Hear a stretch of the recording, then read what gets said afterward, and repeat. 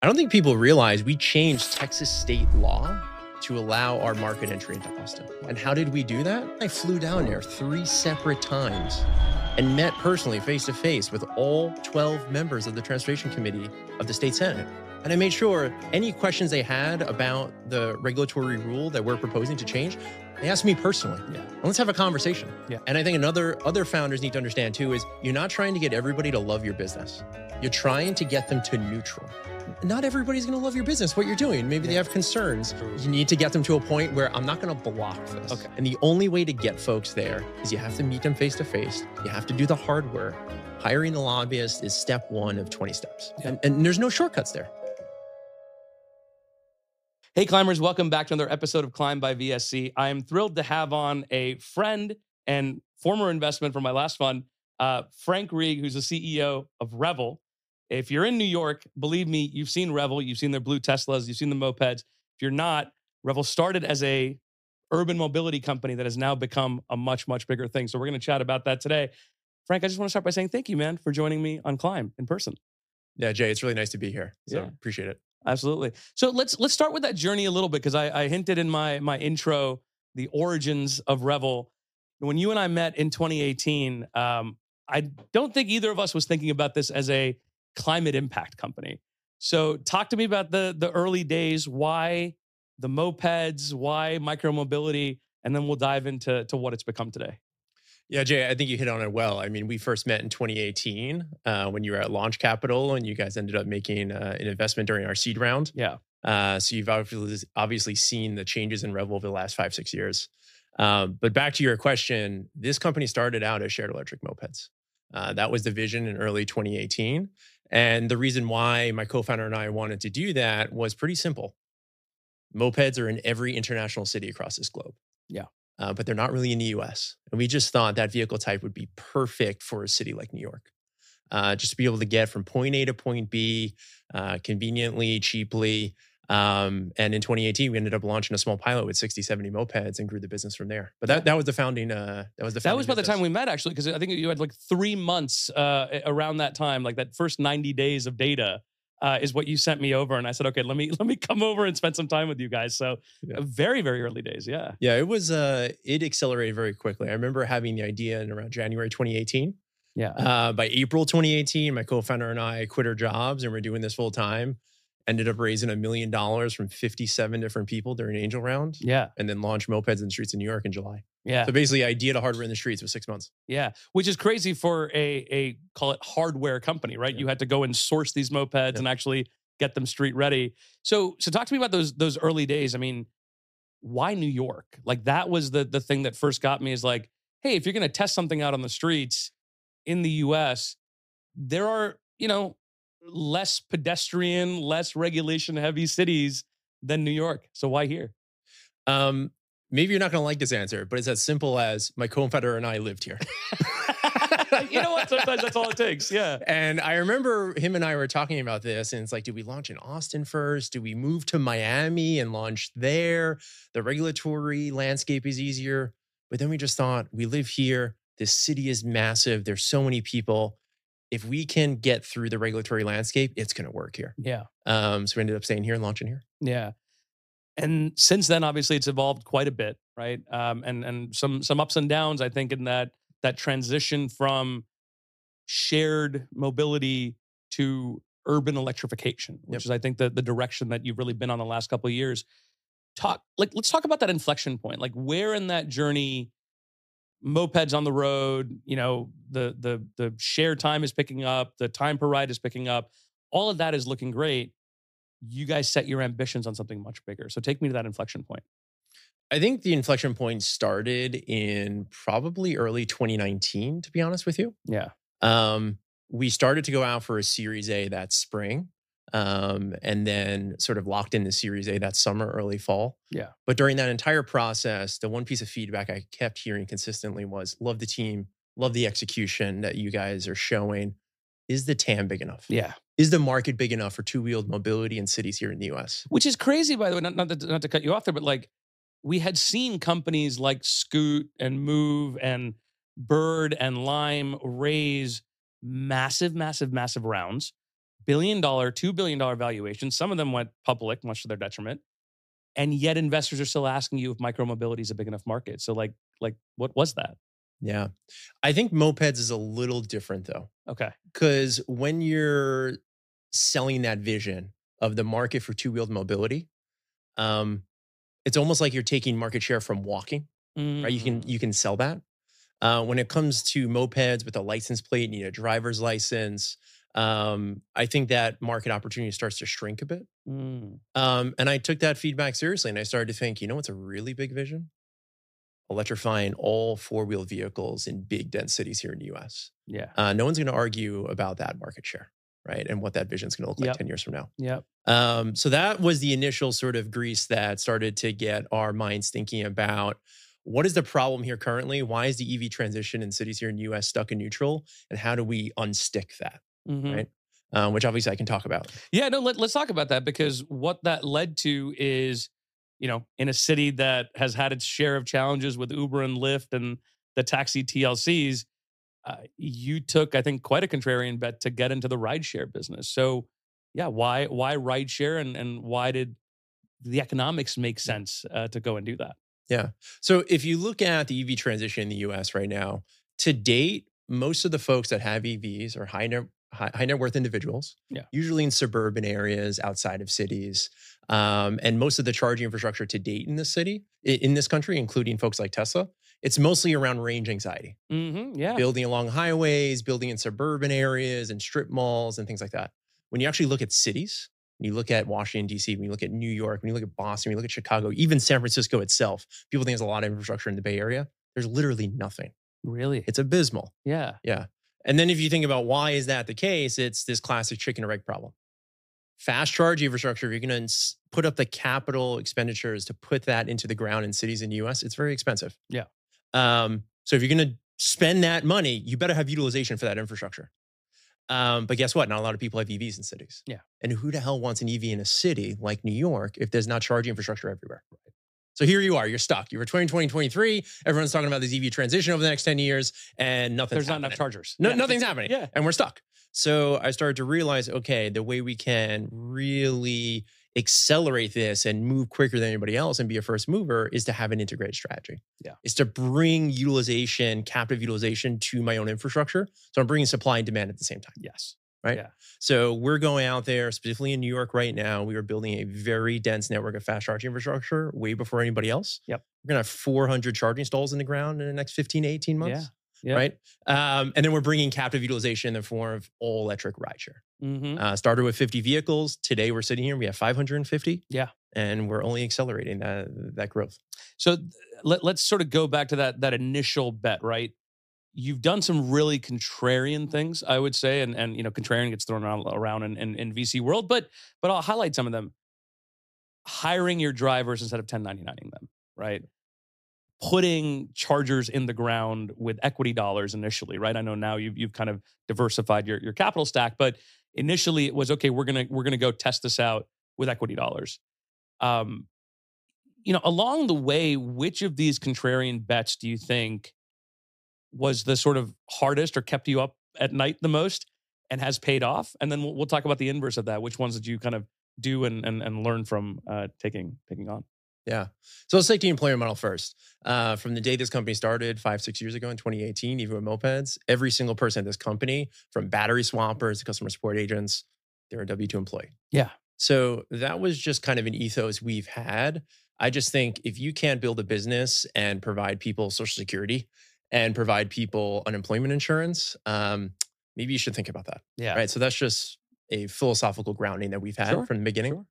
And then if you take a look at the markets that we're in, a market like New York, there is no such thing as the part-time gig worker doing rideshare in a city like New York. Yeah. Talk to any Uber, Lyft, Revel taxi driver. They're driving 40 plus hours a week. Yeah. There is no part-time anything. 40 would be low for a lot of 40 would drivers. be low. Yeah. Right. So we're in a market where full-time employment makes sense. You're going to drive 50, 60 hours a week for us. Yes. This is not a substitute teacher driving 7 hours on a Sunday for some pocket change. Which, to be clear, is the vision that I think the executives of Uber and Lyft pitched when they were growing, right? You get out of class as a college student, pick up your car, do 3 hours of rides, you've paid for, beer money. Yeah, that's not reality in Chicago, New York, the Bay Area. Yeah. These folks are driving 40, 50, 60 hours a week, the vast majority. Yeah. So coming back to the sort of contrarian bets, right? So W-2'd everybody in a world where everybody was 1099ing. Seems like that's worked out. Folks want to come drive for Revel, right? Well, getting back to your point about infrastructure and using equity dollars, that's it. That was my next thing. Yeah. So let's just talk reality here, right? This podcast is about climate tech companies and how do these companies scale and get where they need to be. So let's simulate a conversation with an infrastructure fund. Yeah. Right? You name them. They're all over the place. There's a lot of them. Yep. They all want to invest in the climate future. At least they say they do. Sure. And a lot of them are, let's say, core plus type funds. So someone like Revel sits down with them and guess their first question. Where's the guaranteed revenue source for the infrastructure you're building? Yep. Right? Where's the 30-year power purchase agreement? Right? Because that's the world they live in. Yeah. We're not there yet. Right? What I am building in New York is an EBITDA profitable rideshare business, and we're continuing to get closer to that. Yeah. And then once I have that, then I can go to those infrastructure funds and say, hey, here's a multi-$100 million rideshare business in New York that we have scaled. It is now profitable in its own right. Now let's raise infrastructure dollars at a cost of capital that makes sense because you're seeing this revenue stream from rideshare that is feeding that infrastructure build out. Mm-hmm. In the meantime, though, I have to go to funds that maybe play in emerging infrastructure. Yep. More venture capital like dollars. That's just a reality of the situation. Yeah. And we need to raise at the top co, continue to build the company in an integrated manner. But 2 to 3 years from now, absolutely split this company apart, raise infrastructure funding separately at a much lower cost of capital. Yeah. But that's not reality today in 2023. I have to build a business first. Yeah. So just to kind of level set with folks about. Yeah. And I think, look, that's natural, right? I think the inflection point that I talk to founders at, which is that sort of seed to Series A journey, right? You guys are a little bit further, but as you know, I've been a seed investor, going back even to my last couple funds. There is that chasm you have to cross from we have found product market fit. We know the customers that are looking for it. We cannot manufacture enough of these or guarantee enough revenue for the manufacturing that we have to do. And therefore we spend really expensive equity dollars and we dilute ourselves and we dilute our employees. And ultimately, the folks that profit are the Series C stage funds that come in and when the company exits for less than it was worth in the last round, they're the only ones that make money, right? That stack needs to change. And there's some great funds that we've talked to and co-invest with that are finding ways to do that, right? Match an equity fund with a credit fund. So we give you both sides of it. It's not there yet. And the reason I lament that it's not there yet is so much of climate investing or climate companies today is hardware. It needs to be. We are solving problems in the world of atoms. We cannot do it solely with bits. And yet the capital structure doesn't exist today. So I'm phrasing it as a question like, what have you seen that gives you some promise that it's changing? Or is it just that you have to cross that chasm through sheer force of will until the capital markets catch up to you? Yeah. We would not be here today without our largest equity investor, which is BlackRock, the Climate Infrastructure Group. One of the things that they understood right off the bat was, here's the large equity check to lead your Series B. We understand the vision. Also, here's $50 million in senior debt, no financial covenants, a very reasonable interest rate. Yeah. No principal or interest payments for 5 years. Wow. We're in it for the long term. Let's build together. Yeah. You're only going to get that at certain funds with people that understand the strategy, that people understand where you're going to be in 2-3 years. Yeah. So I would say one of the hardest things is just finding that investor because there aren't many. Yeah. Yeah. Yeah. And I mean, I'm hopeful the ecosystem is changing as we're having more of these conversations. And then, you mentioned everything about climate tech is about we need hardware. Yeah. Right. Uber and Lyft scale so quickly. Why? Because they leveraged millions of gas assets, a century of gas station infrastructure that already existed. Yeah. Okay. Rideshare in the state of California and rideshare in New York City, the two biggest markets in the US by far, by state or city mandate, have to be electric by 2030. Yeah. Fully. That's right. Fully. In New York, that's 80,000 vehicles need to go electric in 6 years. Yeah. That means we need 6,000 to 8,000 public fast charging stalls. 8,000. Yeah. Yeah. Because basically it's 10 rideshare vehicles for every stall. And that is just electrifying rideshare. I'm not talking about consumers. I'm not talking about third-party fleets. I'm not talking about anybody else. We need 8,000 charging stalls in New York City by 2030 if we're going to electrify this entire sector. Yeah. So it makes you realize the sort of gap that we have here and what needs to be filled. Yeah. So taking the flip side of it, some of the early bets that you've taken, which ones, looking back with sort of some hindsight, would you have done differently? I think in 2019, after we raised the Series A, we had told investors we're raising the Series A because we're bringing our moped business nationally, right? I think we got caught up in sort of that Lime and Bird and growth at all costs. And the economics, unit economics we saw on that moped business initially in New York did not translate when we went to other markets outside of New York. It didn't translate in Miami. It didn't translate in DC. And we kept forcing it, though. We kept launching more markets because that's what everybody else was doing. So if I could go back and change something, it would have been, let's use that capital and let's really focus on the markets that work, like San Francisco and New York. Let's not go to Austin, which is essentially a small town. Yeah. When you actually look at the population and the density. And was it just, not to sort of harp on painful moments, was it the volume of utilization? Was it the operational inefficiency of having to cover that much ground in a city that size to charge and battery swap these things? Like, what was the real learning there? Yeah. I think the real learning there is you need to be in markets with a certain density of population. Yeah. And a total just market population size. Mm-hmm. So you need total just magnum, sort of like a magnitude of like population. And then you also need a density to go alongside of that. Yep. And there are only a few certain cities that check those boxes. Yeah. And places like Miami and Austin and Oakland, they do not check it. Just because of the urban sprawl. Urban sprawl, you just don't have it. And that's one of the things we're seeing in the rideshare business that makes us so excited is rideshare in a city like New York. It is very profitable. Yeah. I mean, we're seeing the metrics right now as we've gone from 50 to 550 cars. The amount of demand here, there's 1 million rideshare trips a day in New York. And pricing is very rational, as you probably know, Jay. Living here, you know what people charge in terms of the incumbents, totally. even Revel. The business makes a ton of sense in a city like New York. Yeah, yeah. So I'm sure those initial transitions to we're going to put fast chargers on the ground was not easy. No. So let's talk about that. What were some of the initial hurdles that you faced, both internal and external, as a company trying to shift the model from we fundamentally make our money from share the moped micromobility to now actually we're shifting this business towards rideshare and towards putting electricity in the ground? Yeah. I'll get to that in a moment, but just for folks listening, I think it's important just to like understand the shift that we did. Yeah. Let's talk about it. At the end of 2019, my co-founder and I kept talking about the electrification of four wheels. How do we really electrify mobility in cities beyond, let's say, just our moped product, which we started with? And we started to look at who is doing it in a big way. And if you look at Tesla, right?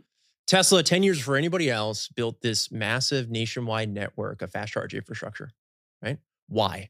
To sell cars. To sell more Teslas. That was their real business.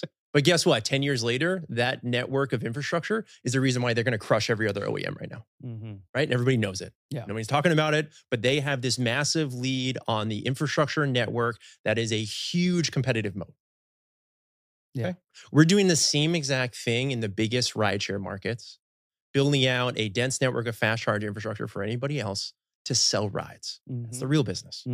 Yeah. But 10 years from now, that network of infrastructure we're building in some of the biggest rideshare markets here in the US, that is our competitive moat. That's going to allow us to win. Yeah. Right? Yeah. So it's really taking that analogy that Tesla did, but just bringing it to city shared mobility. The scale of a city as opposed to along the highways. Exactly. Yeah. So it's really the same playbook. Yeah. That doesn't mean it's easy though. Yeah. So getting back to your question around just this shift from mopeds to now this integrated strategy around infrastructure and all electric rideshare, you can imagine that first conversation with the board.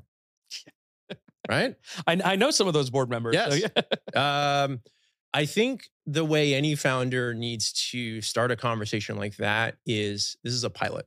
We're going to dedicate a very specific amount of capital to launch something. We're going to see if it works because we really believe in this. And this is why. Yeah. And that conversation happened over like a year. We sort of kept coming back to the board with an idea, but really thought out in terms of what we're doing, how much capital is going to cost, and what we're going to prove. And at the end of the day, this is the human element. It just requires trust between the board and the management team and the founders. Yeah. And that trust was there, thankfully. I could see a lot of other companies that said would have never happened. Well, the challenge I think is like, in our business, MVPs, especially in software, it's very easy, right? Oh, let's build this thing. Let's send it to a customer. Let's see if they buy it. And if they buy it, okay, then we build on top of that MVP. When you are building at the scale that Revel is, also as a going operating business, right? You're not starting from scratch here. I mean, what is the MVP for fast charging, right? Like, how do you get those initial proof points to say this experiment is worth investing, $50 million in, as an example? Yeah. Before I answer that, I'll also just say you have to get your internal employees on board. Yeah, of course. There's the board, and then there's everyone that's working for you. Yeah. And they need to understand the shift that's happening. Why are we doing something? Why are we spending capital there? I thought we're a shared electric moped company. And again, that is not easy. Yeah. It just requires, honestly, just steadfast sort of persistence. And we're doing this, and this is why. Was I will there take internal feedback from certain folks. Yeah, there was. I think anytime a company goes through a shift like that, people that don't agree, they leave. Yeah, that's fine. Yeah, that's okay. That's the natural life cycle of companies sometimes. Okay. And then in terms of the MVP, we found the ultimate unicorn site. We found a former Pfizer manufacturing facility in the middle of Brooklyn. Yeah. That had 7 megawatts of power ready to tap into. We didn't even have to get a power grade from Con Ed, nothing. And we had a landlord that just loved the company, loved the vision. And we went from lease signing to a ribbon cutting with the secretary of the DOE 5 months later. That's crazy. That was a unicorn site. Yes. Most of the sites in our pipeline right now take a minimum 2 to 3 years to go from, just initial, site LOI negotiations to ribbon cutting. Yeah. That one was 5 months. Yeah. So that was sort of a unicorn site that we got on the ground, 25 fast chargers in the middle of Brooklyn. Then we paired that with initially 50 EVs to launch this. Yeah. And now as you've expanded those sites, what are the lessons that you've taken from that first site that have now applied to? You open one in Manhattan. You've got, other ones coming, I think, down the pike in the 5 boroughs. So, what did you learn from that first one that you've applied in pretty short order in the last couple of years? Yeah, we were talking about this at our monthly infrastructure meeting just literally last week. The first site was too easy. It was too easy. Yeah. That is not infrastructure in big cities. Yes. It is really hard. I call it like the Venn diagram of problems. You've got zoning, cuts out 90% of any city right there, just zoning, right? Yeah. Then you have permitting. That could be Department of Buildings. That can be, is this a parking garage? Are there fire sprinklers in here? What's the fire code for charging? And that varies by city. To, is it a rational landlord? Do they actually want to get a business deal done? Yeah. To, hey, I don't want to sign anything for really less than 20 years. So that's kind of a blocker, right? The last thing I want to do is get this infrastructure back in 5 or 10, just when it's most valuable. Yeah. To power. Is power available? If it is available, when is the timeline to actually get that power to the site? Is it 3 years? Is it 2 years? You can imagine that conversation with a landlord as well and say, hey, Con Ed or PG&E, it's going to take 3 years to get me power. Can I get free rent for 3 years? Right? You can imagine how that conversation goes. Yeah. So this stuff is really hard. But one thing I've learned is at the end of the day, infrastructure for fast charging cities, it's essentially real estate. Mm-hmm. Real estate is a local business with local relationships, whether it's at the utility level or the landlord level. Yeah. And I think word has gotten out in cities like San Francisco and New York that Revel is serious. Yeah. They have a lot of projects in the pipeline. They are willing to sign the right deal. They talk to Con Ed or PG&E literally daily at this point. Yeah. Because we have such a pipeline of sites that allows us to go faster than anybody else. Yeah. So you talked about building those local relationships, right? So utilities, the real estate, the landowners, the folks that we haven't really touched on, although you've kind of hinted around it, is the regulators and is local government. And what I've been really impressed now, following your journey the last almost 5 years now, we met August of 2018, is you've turned folks that were initially detractors into fans. Mhm. And I think a lot of our founders that are listening would love to understand, what are the 2 or 3 things that you've learned about operating with local governments, with them, really hand in hand with them, that you feel like other folks are doing wrong and could do better? I think one thing we did off the bat as myself and my co-founder, we viewed working with government as something that is just as important as your unit economics. Yeah. This is not something you hire a lobbyist on and forget about. Yeah. That's what a lot of startups do. So I'll give you a very tangible example. We launched mopeds in Austin, Yeah. right, in 2020.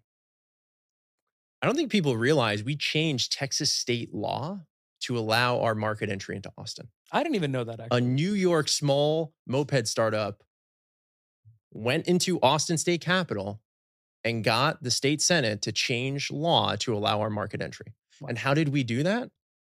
Yes, we hired a lobbyist that we thought could potentially get the job done. But then I flew down there 3 separate times Yeah. and met personally face to face with all 12 members of the Transportation Committee of the state Senate. And I made sure any questions they had about the regulatory rule that we're proposing to change, they asked me personally. Yeah. And let's have a conversation. Yeah. And I think other founders need to understand too is you're not trying to get everybody to love your business. You're trying to get them to neutral. Wait, elaborate on that. What do you mean? Not everybody's going to love your business, what you're doing. Maybe they Yeah. have concerns, But they're still going to let it pass through. you need to get them to a point where I'm not going to block this. Okay, got it. I'm not going to go out there at your press conference and say, I love it, but I'm not going to block it. Yeah. And the only way to get folks there is you have to meet them face to face. You have to do the hard work. Hiring the lobbyist is step 1 of 20 steps. Yep. And there's no shortcuts there. Yeah. I'm flying to LA and San Francisco this month to meet with certain folks that I need on my side. And I have to do it myself. You can't give that job to just the GR person. And what are those conversations like? Because I'm sure every city has different concerns about allowing rideshare at this scale, allowing charging, and within their sort of areas. Every city cares about, I think, different things. Politicians care about reelection. What are the objections that are brought up in those conversations, and how do you navigate them? I'll give you a current one right now. San Francisco. Yeah. What is the biggest policy fight right now in San Francisco? Autonomous vehicles. Yep. Yep. I need to make sure every politician in that city realizes we're not autonomous. Yeah. We are building charging infrastructure for the entire city to use. It's not behind a fence. Yep. Just for some robo-taxis. This is for everyone's benefit. Because guess what? Every time we want to put 20, 30 fast chargers somewhere in that city, it's going to go up for zoning and community board approvals. Which I'm sure in San Francisco is hard enough already because we're already talking about a shortage of housing. Exactly. And now do we zone this for a fast charger or do we zone it for... So this is a very tangible example of Yeah. the only way to make sure your business can grow in these markets is you're doing the hard work on the ground. You're talking to people. You're making sure they know what your company is about and what you're doing Yeah. and the benefits you're bringing to that city. If you expect to do that just through a lobbyist or to hire a GR person, it's going to be a problem. Yeah. How do you engage with regulators in those early days, though? And before you have the venture dollars or whatever to go hire a lobbying firm, do you go to like city meetings and meet with do these folks even want to meet with you when you're a startup? Like, talk to me about that early phase of building a company hand in hand with local government. Yeah. There's the stage we're at now, Yeah. which is, I just did a DC trip, making sure that folks in DC understand some of our concerns around IRA and things like that. Yeah. And folks down there, for instance, know exactly who we are because we're at a certain stage. Yeah. Back in 2018, when I was running around with a PowerPoint, it's a very different story. I would say one of the things that we did right off the bat was we did have some advisory board members. We gave them a little piece of equity in Revel to work with us. So I got the former founding member of City Bike to work with us. I got the former head of Car2Go in New York City. Yep. Folks remember that sort of like I remember them. a small car rental service owned by Daimler here in New York. Just those two folks alone making the right connections to, let's say, New York City DOT. Yeah. For a conversation. Then it's on me. Yeah. Right? It's on me and my co-founder. We have to deliver at that point. But sort of you have to go out there and network. And how did I network with those folks? Cold LinkedIn messages. Yeah. That's how I initially got. Really? Yeah. And they responded. They engaged. I've gotten multiple investors on my cap table by a cold outreach email. Wow. Anybody that says cold outreach is terrible, you need a warm, I think is not working hard enough, to be honest. They're saying the wrong things in that cold outreach email. Yeah. I think that initial seed investment from Maniv was a cold outreach. Yeah, right through their website. Yeah. I just did one the other day. Really? Like, yeah, it's a growth equity fund I never spoke to. I was like, oh, I never spoke to them. I'll just send them a cold email.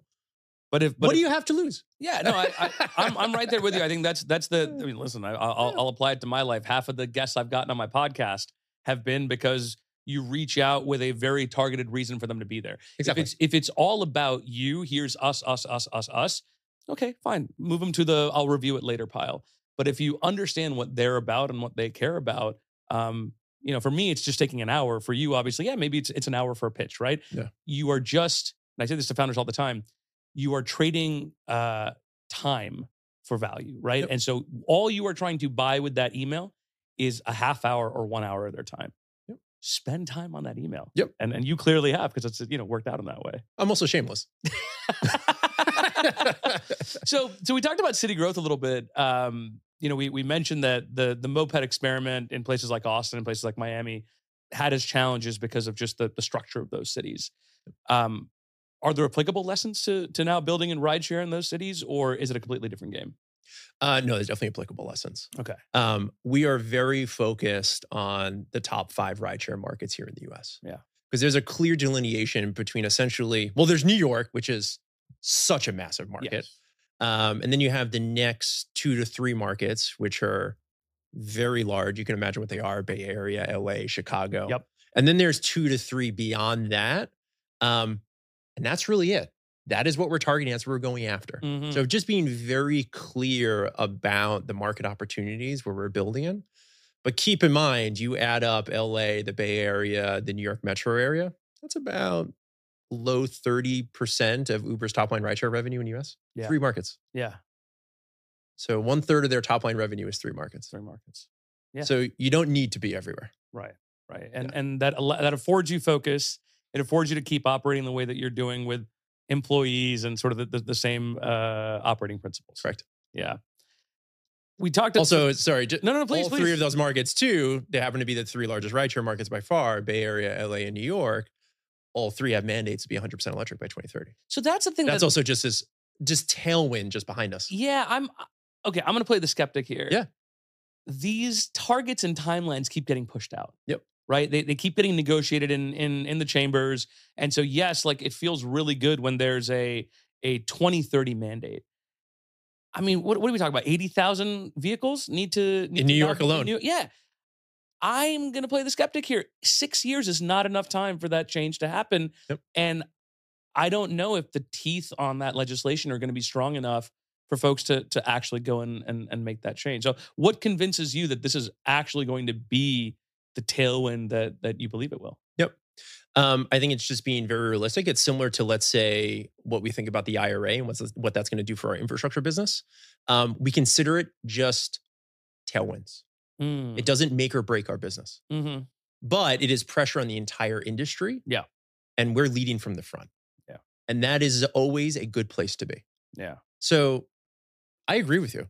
80,000 vehicles in New York going electric by 2030.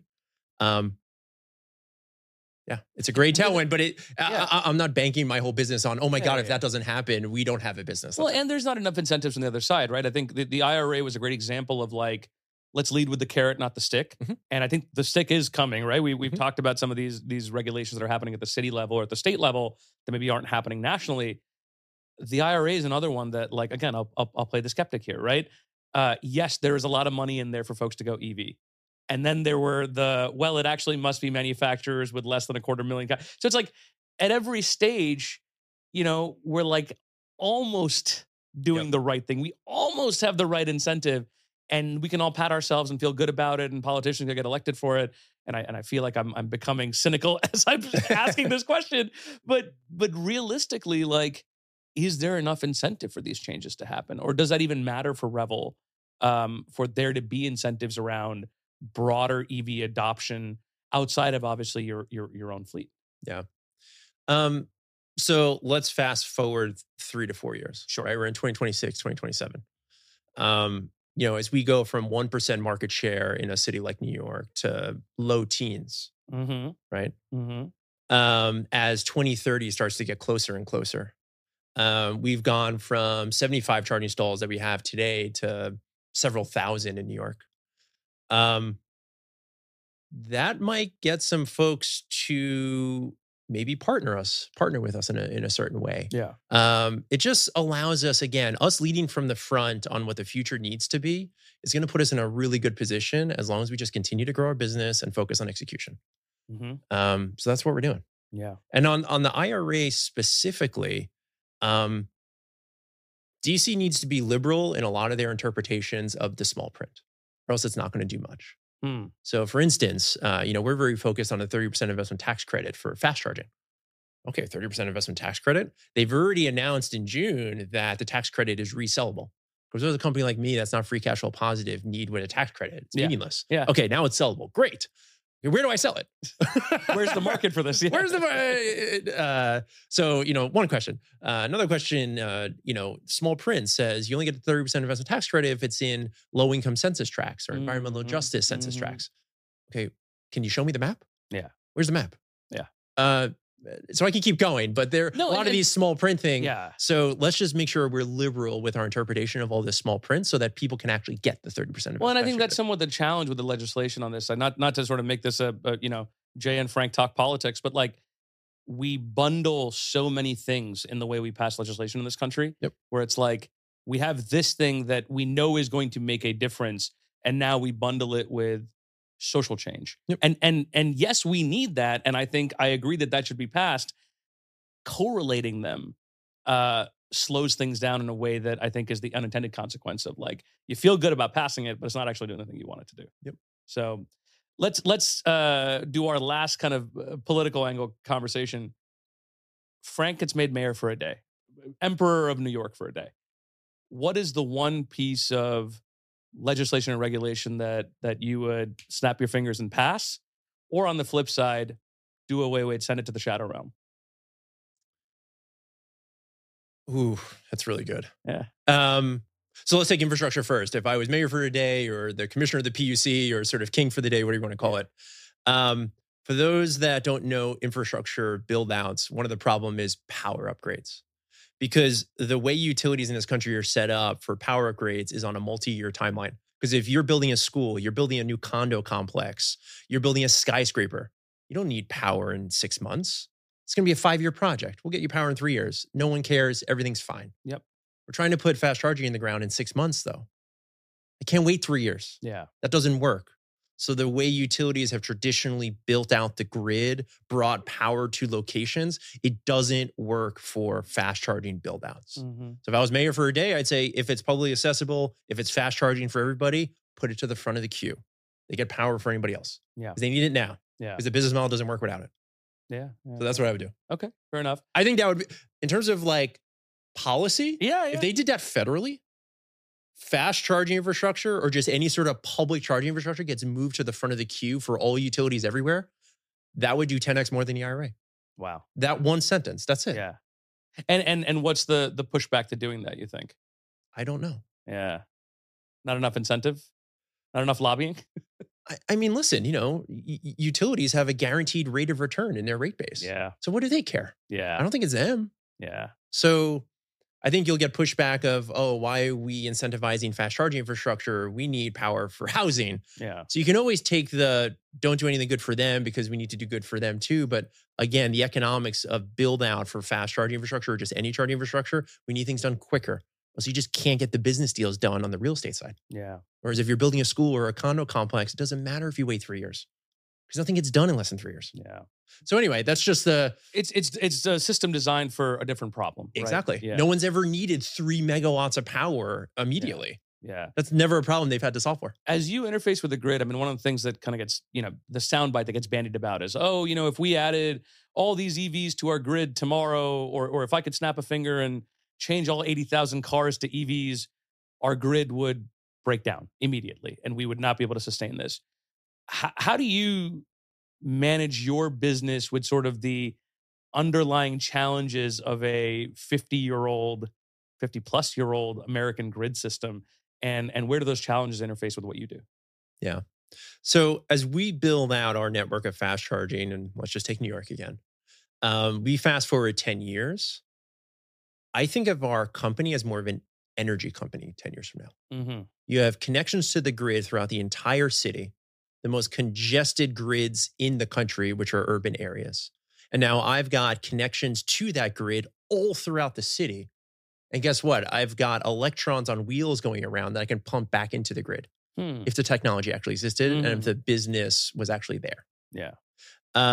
So it gets me excited, but there's a lot that needs to happen before you can have bidirectional charging everywhere and think of electric vehicles as assets to the grid, not liabilities. Right. Because they're not just drawing from, but they go Let's return. push power back into the grid. I mean, that is common sense. I mean, that's kind of really powerful when you think about it. Yeah. Because all it is a battery, right? As an EV, you can discharge and you can draw. And so you should be. And I think people forget too how much power are in EVs, how much just straight up energy is in those batteries. Yeah. I remember my team did a calc once where, there's about 2 million vehicles in New York.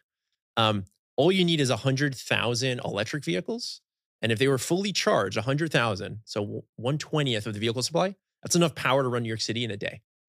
Wow. So it just gives you an idea of just like the magnitudes that we're talking about here. Yeah. There's a lot of energy in car batteries. Yeah.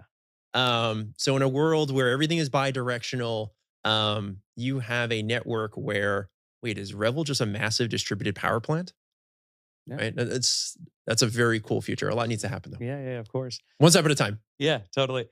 So I'll kind of get to kind of where we like to close. But before I do that, looking ahead, you've had a couple of really exciting years getting in this rideshare world. If I look ahead to we're having this conversation a year from now, what has you most excited? What's gone right in the next year that has you really excited? We're in true growth mode right now, which is a really exciting place to be. Yeah. Started with 50 cars. 18 months later, we had maybe 150. Now in the last 6 months, we're now at 550. Yeah. And now I'm thinking, where are we in 12 months from now? So we are way past pilot right now. Yeah. Now we're talking about how do we take market share from the incumbents. It's a very different conversation. Yep. And we've gone from one charging installation, happened to be the largest in the Northeast outside of Tesla. Now we have 4. Now, a year from now, we're going to have maybe 15 in New York. Yeah. Each of these on their own would be the largest charging station in New York City. Yeah. So a year from now, we're on a really interesting pathway in terms of just, I talk about this flywheel to a lot of folks around building out the charging infrastructure, bringing utilization in the form of rideshare, which guess what allows us to build more charging infrastructure, which allows us to scale more rideshare. And that flywheel is starting to spin right now. Yeah. So 12 months from now, it's just going to be exciting to see where that flywheel is continuing to spin. Yeah, absolutely. So like I said, I like to close with all of our guests on this question because, fundamentally, everything that we've talked about today impacts the way that we interact with our broader climate, right? Bringing EVs to a city like New York, really championing, I think, as I do, and obviously you do, this transition away from fossil fuel and sort of internal combustion engine cars. And yet we are, I think, painfully aware of the challenges or lack of action that happens in here. So I think you're a fundamentally optimistic guy. What is the thing that keeps you hopeful and optimistic about this broader fight against climate change with everything that you've seen? So I will just say, you better be optimistic as a founder, as an entrepreneur, because I'm not sure what else you got, right? Yeah. The world always seems like it's stacked against you. So in terms of optimism around climate, it makes me think of a story where there was, a rough week at Revel, and I'm texting my older sister. And she just writes back, Frank, you can't stop the future. So that's what gives me optimism, because you can't stop this. Yeah. Cleaner air, quieter cities. What's there not to like? Yeah. This is where we got to go. Yeah. You just had a son. Yeah. 6 months old. Yeah. You think he wants to go to a dirty New York? No. He wants a quiet, clean New York. Yeah. So I think that's a future I think we're all really excited for. Look, I mean, you brought up Avir. Like it, since he's been born, I think I've found so much more connection to my work, and I'm such a small part of it. Right, I'm a capital allocator to companies that are trying to do audacious things at the earliest stages. But with each of those conversations, it's no longer a hypothetical. Hey, what would be the world that I leave to my future kids? I've been in New York 15 years. What is the New York that my future kids look like? He's real. He's here. Yeah. And he lives in New York. And there is work that needs to be done to make the city a better place for him and his siblings and his cohort. And so I'm right there with you, man. Like I think so much of the work that we do, and we started this conversation saying, look, I don't think Revel started as a climate company, and yet here you are, I think, at the vanguard of a lot of these changes. Um, Finding that connection to that work, I think, keeps bringing hope and optimism. Yeah. Yeah. Frank, this has been a fantastic conversation, and I think really eye-opening about the scale of the changes that Revel is bringing, that I think even I wasn't read into, despite having, I think, followed your journey very closely. I want to thank you so much for joining me on Climb today. I appreciate it, Jay. Thanks.